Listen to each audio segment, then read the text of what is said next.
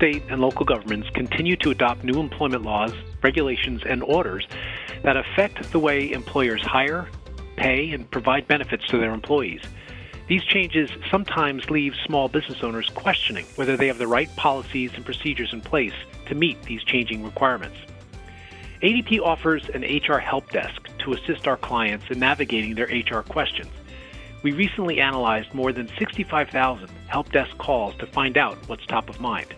So welcome to HRpreneur, a podcast by ADP. This is Jim Duffy. Today's episode is sponsored by Google Ads by Upnetic. Now run, powered by ADP clients, have access to Google Ad Management and Optimization services by Upnetic included with their Run subscription. Today we'll talk about the most frequently asked HR compliance questions related to wage and hour laws, benefits and leave, performance management, and COVID-19 with Meryl Gutterman. Meryl is Senior Counsel here at ADP. Meryl, as always, it's great to have you on our show. Hi, Jim. Thanks for having me today. It's great to be here. So, for our first question, business owners have been asking whether they can require a COVID-19 vaccination or a booster. So, can vaccinations be mandatory? Well, the federal EEOC, which is the U.S. Equal Employment Opportunity Commission, has stated that federal laws don't prevent an employer from requiring all employees that physically enter a workplace to be vaccinated and boosted against COVID-19. This said, the employer still needs to offer a reasonable accommodation to employees who, either because of a disability or a sincerely held religious belief, can or don't get vaccinated for COVID-19. And then in addition to federal law, to complicate matters, there are several states that have adopted rules that restrict employers from enforcing COVID-19 vaccination mandates.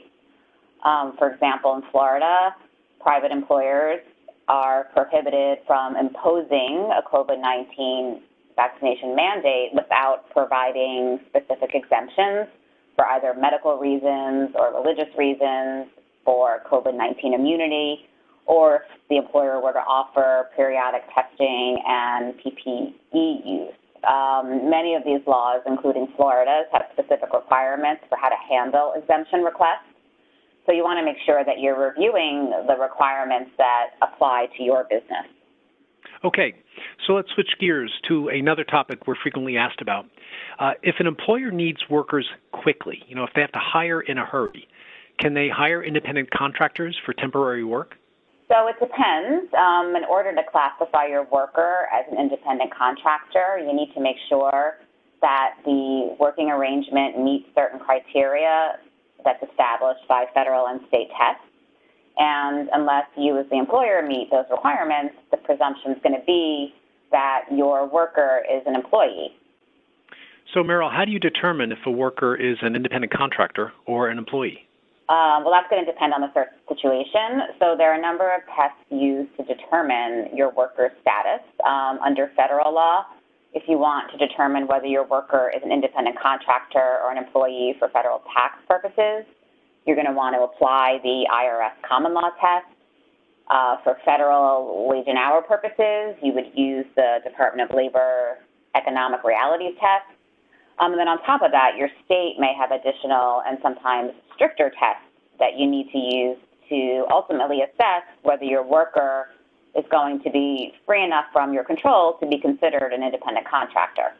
Okay, so you've hired an employee and assume at some point they quit. So what if that employee or the former employee doesn't return company equipment? Can the employer withhold their final paycheck until they return it? So as a general rule, you can't withhold final pay until your employee returns company equipment. You have to meet the applicable final pay deadline, even if the employee hasn't returned company property.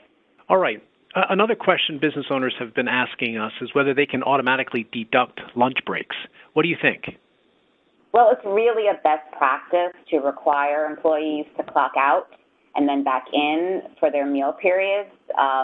This can help ensure that employees are paid for missed lunch breaks, and it also accounts for times when employees might return late from lunch. Your time records should accurately reflect that the employee took a meal period, how long the meal period lasted, And the record should also accurately reflect the actual hours that are worked. Also, some states prohibit automatic deductions for meal periods, so you, again, want to make sure that you're checking your state law for compliance. Very good.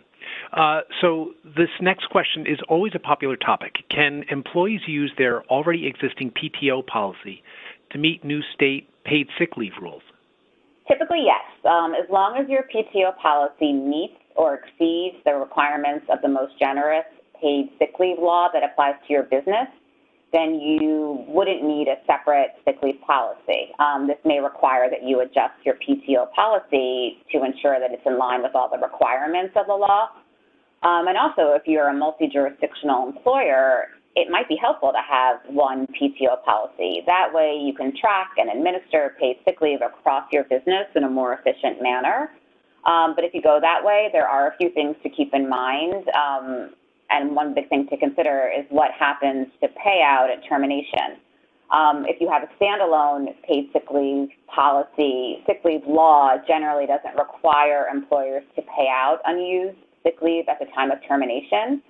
But in some states like California, there is a requirement that unused paid time off be paid out at termination. So if you're bundling all your leave, including sick leave, into a single paid time off policy, your state may apply the same rules as it does for accrued unused vacation or PTO, and those could require payout upon separation. So you want to make sure you're checking your state law and getting that right as far as payout. Got it. This next question is particularly timely. With more and more employees abandoning their jobs or calling out frequently, how should employers document it? I think the first thing employers need to do is to consider whether there are any extenuating circumstances that may have prevented employees from giving advance notice, such as if there was a serious accident or an emergency or an illness.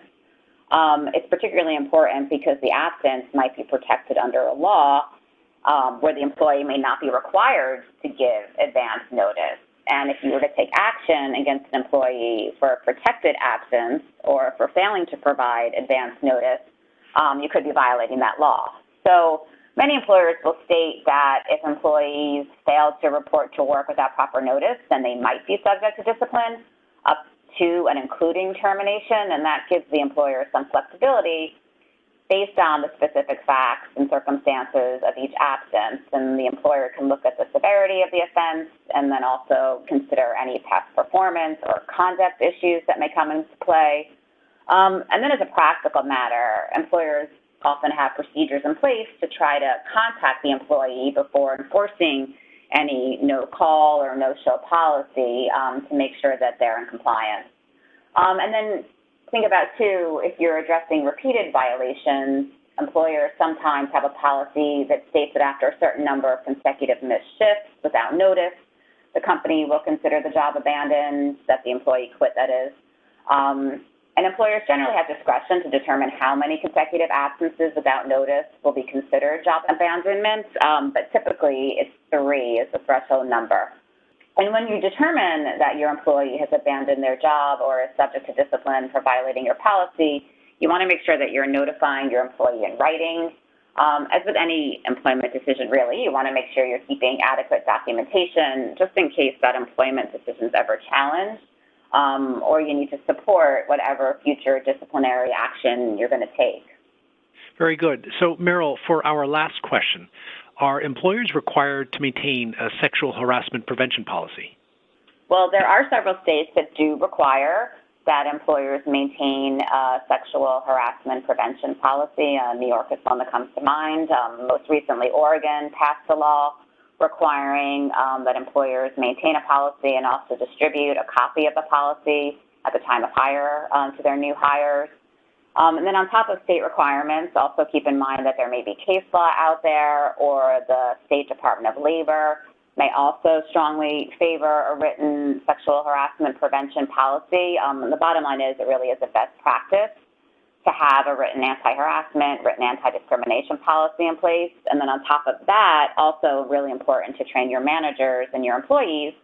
There are some states, including California and Connecticut and Maine, for example, that require employers to prevent sexual harassment by providing training where they can. California also requires training on abusive conduct to address misconduct in the workplace. All this said, yes, it's the best practice to have a written sexual harassment policy in place. Excellent. Thank you, Meryl. As always, I've really enjoyed our discussion today here on HRpreneur, and we always appreciate your expertise, particularly on some of these most frequently asked questions that come in through our HR help desk. And thank you, our listeners, for joining us today. Take care and be well.